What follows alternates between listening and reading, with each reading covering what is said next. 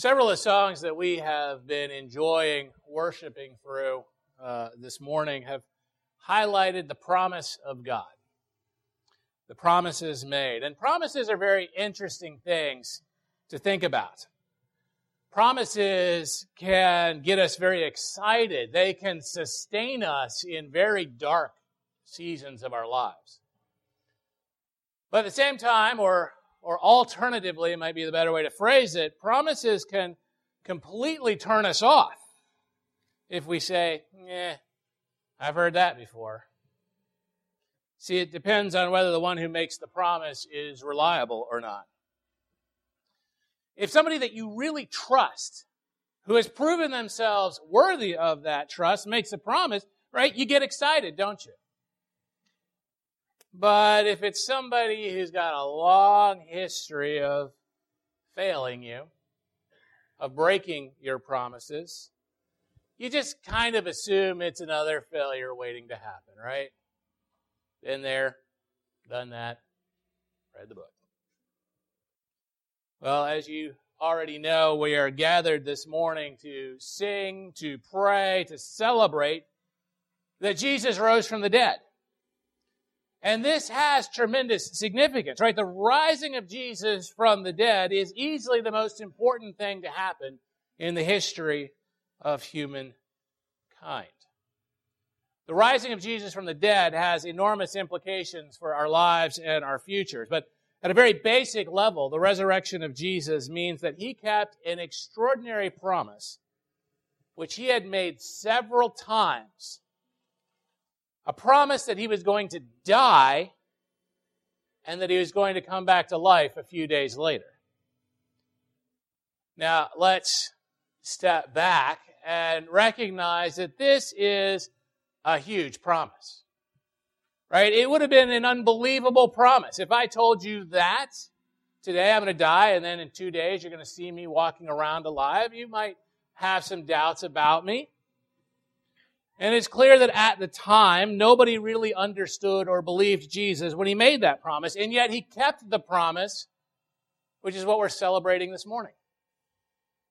Because he kept the promise, we can enjoy and count on his promises, all of his promises that he has made to us. Jesus kept his promise, so he will keep his promises. This means that we can be excited about the promises of God, about the promises that Jesus made. It means that our world and our lives are radically different because of the promises that we can trust. I read this morning from the Gospel of Matthew, chapter 28, verses 1 through 10, and then 16 through 20. Now after the Sabbath, towards the dawn of the first day of the week, Mary Magdalene and the other Mary went to see the tomb.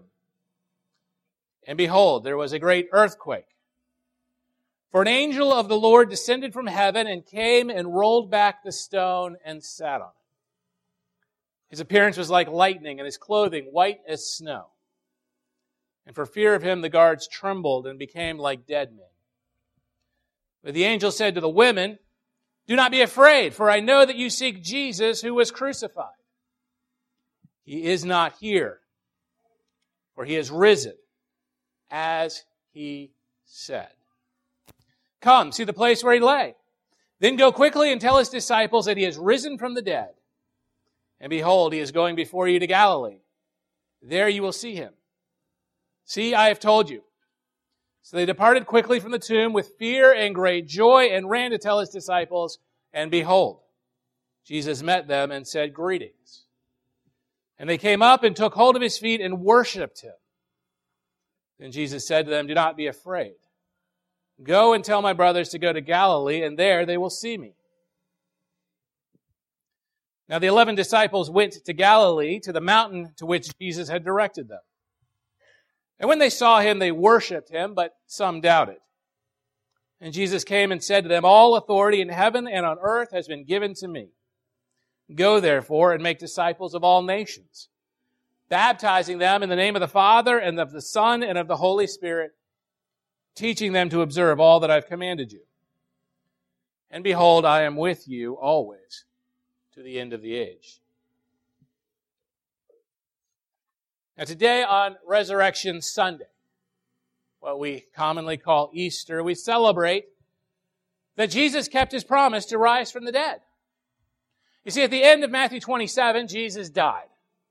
He was crucified on Friday. He was nailed to a cross to slowly suffocate there over a period of about 6 hours. He was nailed there by Roman soldiers who were masters at inflicting pain and death on people. And he died. And he was buried in a nearby cave tomb. And a Roman military guard was put in place to prevent anyone from stealing his body.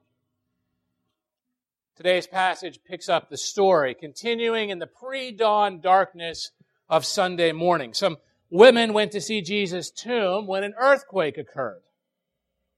An angel appeared.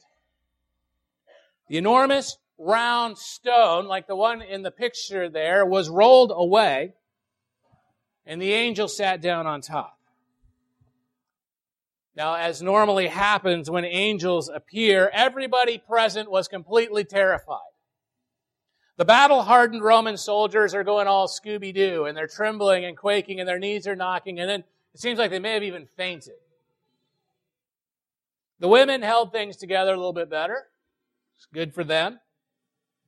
And the angel reassured them, do not be afraid. Knowing that they had come to see the tomb of Jesus, the angel emphasizes in verse 6, he is not here, for he has risen as he said. The angel was reminding them of Jesus' promise that he was going to rise from the dead. 3 times before, Matthew's gospel records that he told his clueless disciples he was going to be killed, and then he was going to rise from the dead on the 3rd day. The angel invites them, look inside this empty tomb. Once you are satisfied, hurry and go tell the other disciples that Jesus was alive and that he was going to meet them about 80 miles north in Galilee. The women ran off. They were filled with a mixture of fear and great joy. I think we could maybe understand that, right? They love Jesus, so there's a lot of joy, and yet they've encountered an angel. They've encountered something they've never heard of before, someone rising from the dead. And they suddenly run into Jesus himself. He greets them, and they fall to the ground and grab a hold of his feet, the feet of a living, breathing man who's been raised from the dead. Right? This was no ghost, no dream, no hallucination. This was a man with feet you could grab a hold of. But he was so much more than a man. Right? In that moment, these women understood that Jesus was God, and so they worshiped him. And what did he say? He repeated what the angel had said, do not be afraid. And then he sent them to tell my brothers to go to Galilee, and there they will see me. Now, as a note, in the Gospel of Matthew, whenever Jesus refers to his brothers, he's talking expansively. He is talking about all of his followers, not just the remaining 11 closest disciples. So it is probably an invitation to not only for the 11, but to bring the whole entourage, if you will, on the road to Galilee to meet him. The emphatic, overwhelming point of these first 10 verses is exactly what we celebrate this morning. That Jesus of Nazareth, who had been dead, was now physically alive. This morning fulfilled what had to have been the craziest, most impossible seeming promise ever made by Jesus. Right? A promise that he had explained in John chapter 10, verses 17 through 18. For this reason, the Father loves me, because I lay down my life that I may take it up again. No one takes it from me, but I lay it down of my own accord. I have authority to lay it down, and I have authority to take it up again. This charge I have received from my Father. Right, Jesus claimed that he was going to voluntarily die and that he had the authority to raise himself from the dead. I mean, what a crazy promise. This is the promise the angel is referring to when he talks to these women in verse 6. This is the promise that would have seemed nuts, except Jesus did it. And since he kept his most extraordinary promise, it means that we can absolutely trust he will keep his other promises. And that is incredibly good news for us. Because Jesus promised his followers will also rise from the dead. He promised that what he did for himself, he would do for each and every one of his followers. In John chapter 11, verses 25 and 26, Jesus says, I am the resurrection and the life. Whoever believes in me, though he die, yet shall he live. And everyone who lives and believes in me shall never die. Now, how can this possibly be? Because Jesus transforms us. Through him, we are transformed into what God made us to be. See, God created us in his image. He made us for life. He made us to walk with him, to love him, to be loved by him forever. And yet we have separated ourselves from him by choosing ourselves and our desires and our plans and our will over his on so many different occasions in our lives. Think about it. God made us to love each other, and yet how many times have we been unloving, even to those who are closest to us? God made us to honor and respect him, but how many times have we dishonored and disrespected him? God made us to flourish and enjoy life by following his good design and pattern for life, and yet how many times have we instead chosen whatever felt good in the moment? Whatever got us ahead at school or work at the expense of others. Whatever hurt or disrespected other people who were made in God's image as well, just for us to feel powerful or popular or comfortable or in control or safe or superior. How many times have we each messed up with our words and our thoughts and our actions? How many times have we looked at or done things we shouldn't, or failed to say and do what we should? Personally, I cannot begin to count the number. And I suspect that's true for everyone in this room and everyone in this world. And all of this is sin. Sin that utterly separates us from the sin-free, the pure, the perfect, the holy, the just God who cannot permit sin into his presence. Each sin, whether it is big or small, and that's a human category. God doesn't have that category. Each sin brings the penalty of death upon each of us. And we need to understand that when mankind fell into sin, it brought death and pain and suffering and weakness and conflict and struggle right with it. Work became broken. Some of you can probably agree with that statement. Families became broken. Many of you have experienced that. Friendships became broken. Bodies and minds and emotions became broken. We can each share stories of how this is true. The entire earth and all within it became broken. And amidst all that brokenness and the inevitability of death, we have no hope on our own. Right? No matter how disciplined, how moral, how hardworking we might be, it will never be good enough. No matter how many times we promise to do better, to work harder, that this time it's going to be different, that we're never going to do that again, we will fail. We will fall short. We will trip up. We will stumble and fall deeper into sin and guilt and shame and worry and anxiety and fear and pain. Because our sin creates a separation bigger than the Grand Canyon between us and God. And all of this is what Jesus came to reverse. He is the eternal Son of God. He has always existed. He is God himself, as those women recognized the moment they saw him that morning. But Jesus chose to enter our world and to take on a human nature and a human body and be born as a baby in Bethlehem that first Christmas, and he did it. He entered into our world so that he could experience firsthand the temptation, the suffering, the sadness, and the weakness, the pain, and the confusion that we know so well from our daily lives. But unlike us, Jesus resisted every temptation at every step of his difficult life. And so he was completely innocent and holy and righteous when those Roman soldiers nailed him to that cross.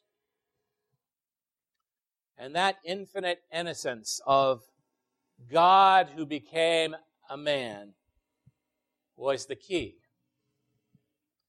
Because at the cross, Jesus traded his innocent life for our guilty ones. Through the sacrifice of his innocent blood, he paid the penalty owed to our completely just God, his Father.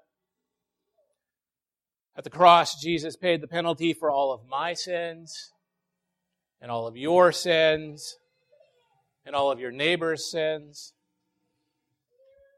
And in those hours that he hung on the cross, Jesus took God's righteous punishment for our sin on himself. 2 Corinthians 5:21 explains, for our sake, our benefit, yours and mine, he, God, made him, Jesus, to be sin who knew no sin, so that in him we might become the righteousness of God. Somebody had to pay for our sins, but thanks to the sacrifice of Jesus, it doesn't have to be us. God sent Jesus into this world, up to that cross, into that tomb, and out of that tomb as a gift to us. A gift that redeems our sin and our brokenness and offers us the life we were originally made to enjoy. Romans 10:8 and 9 explain how we accept that gift. If you confess with your mouth that Jesus is Lord and believe in your heart that God raised him from the dead, you will be saved. For with the heart one believes and is justified, and with the mouth one confesses and is saved.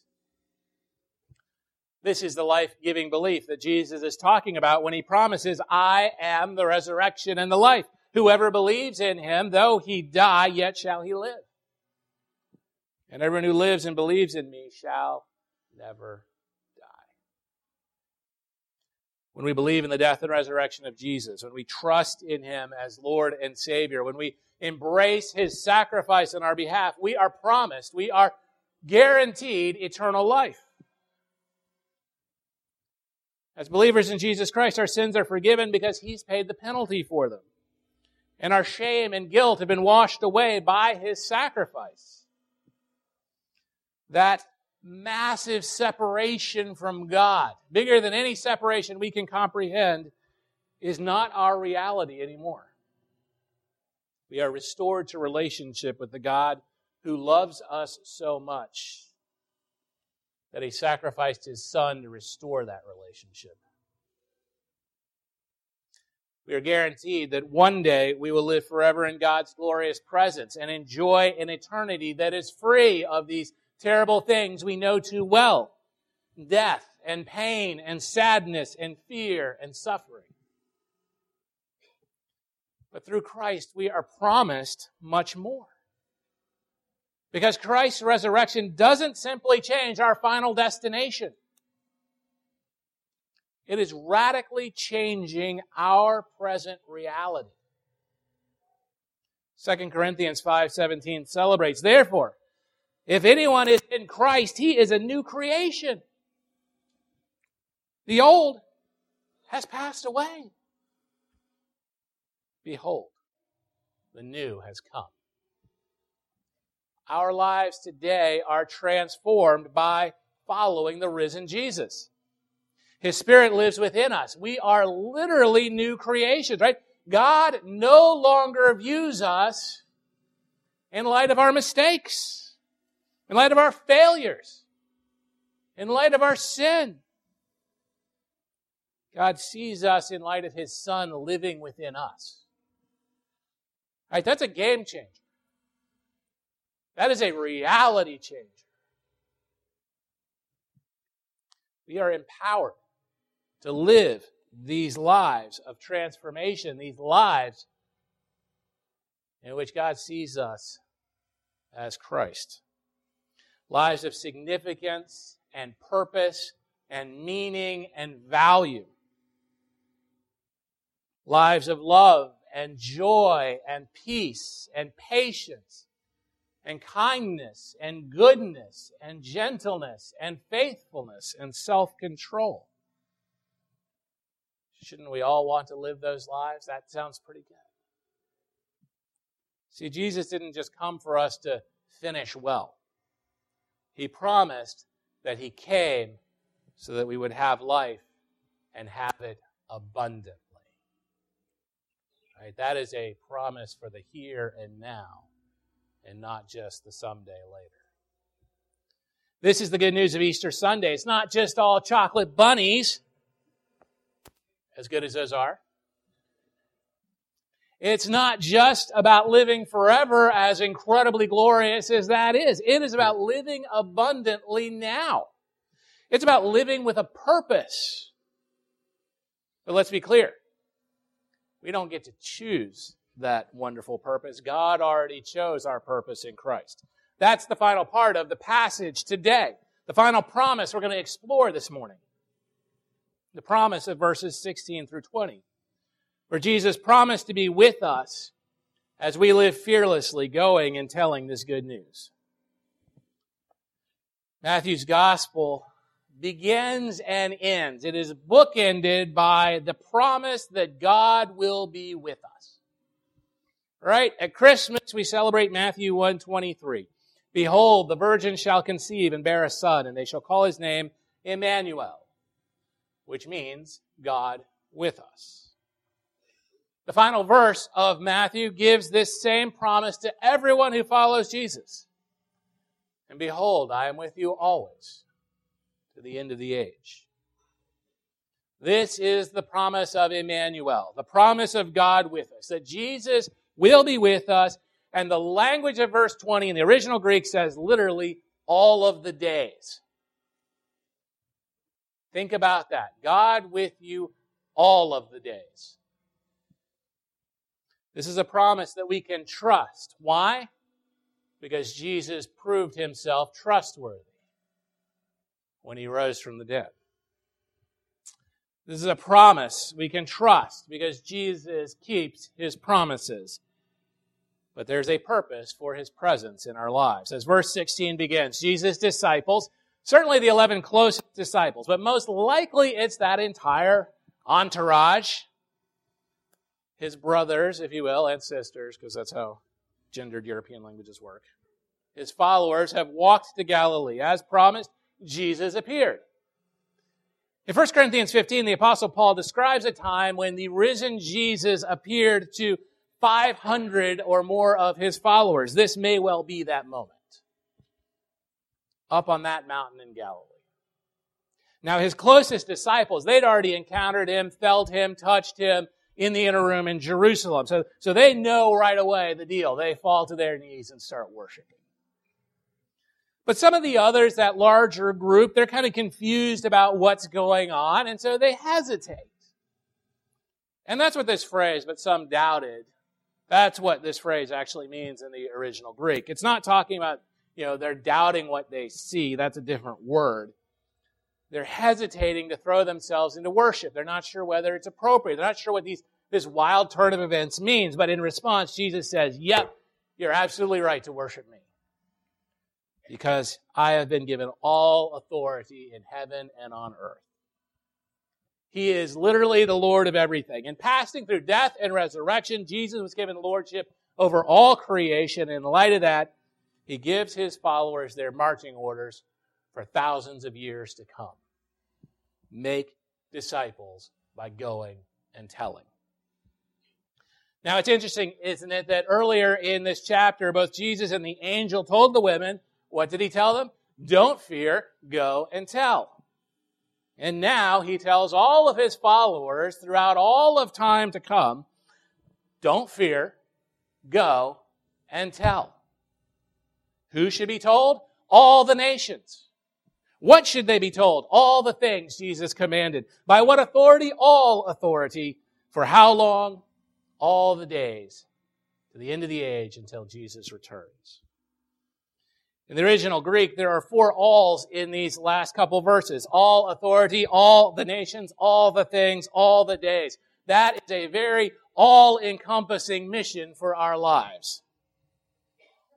We don't have to wonder what the purpose is for our lives because this is the purpose for our lives. We don't have to be afraid of it, as scary sounding as it might be. And trust me, for a lot of Christians, this is scary stuff. But we don't have to be afraid because Jesus is with us. Within these verses lie the promise of the presence of Jesus and the purpose for our lives, to share this hope and good news that in Christ everyone can live forever. That life has meaning and significance and purpose and value. That God is seeking us out because He loves us and that we can be reconciled to Him forever through Jesus. Now here at Lakers Baptist Church, we call that being the lighthouse. Because as a church, we are called to be a lighthouse for Christ at the corner of Clipper and Mariner. In this community, right? This is our God-given vision to serve and love the communities surrounding us and share the love and good news of Jesus Christ with those who don't yet know Him, but He sure does love them already anyway. Our emphasis is to live that vision individually and as a church, to be the lighthouse. We know this is our calling by God because we are beneficiaries of the very best good news ever. Jesus rose from the dead. And He promises we will rise as well if we believe in Him. This is news so good we can't keep it to ourselves, and it would be a sin if we tried. Jesus promises to be with us every single day, on our good days and our lousy days, on our happy days and our sad days, on our popular days and our lonely days, on our healthy days and our sick days, on our victorious days and our days of defeat. He is with us precisely so that we can go and tell, just as the women at the tomb did, as the disciples gathered on the mountaintop did, because God's work of new creation goes on and on. And we are each a part of it through the promises of Jesus. Please pray with me. Father God, we celebrate today this incredible reality of your Son, Jesus, rising from the dead, physically resurrected from death. And there were so many witnesses in those days, and it so transformed their lives. Because it meant that all of the things, all of the wild things Jesus had promised were true.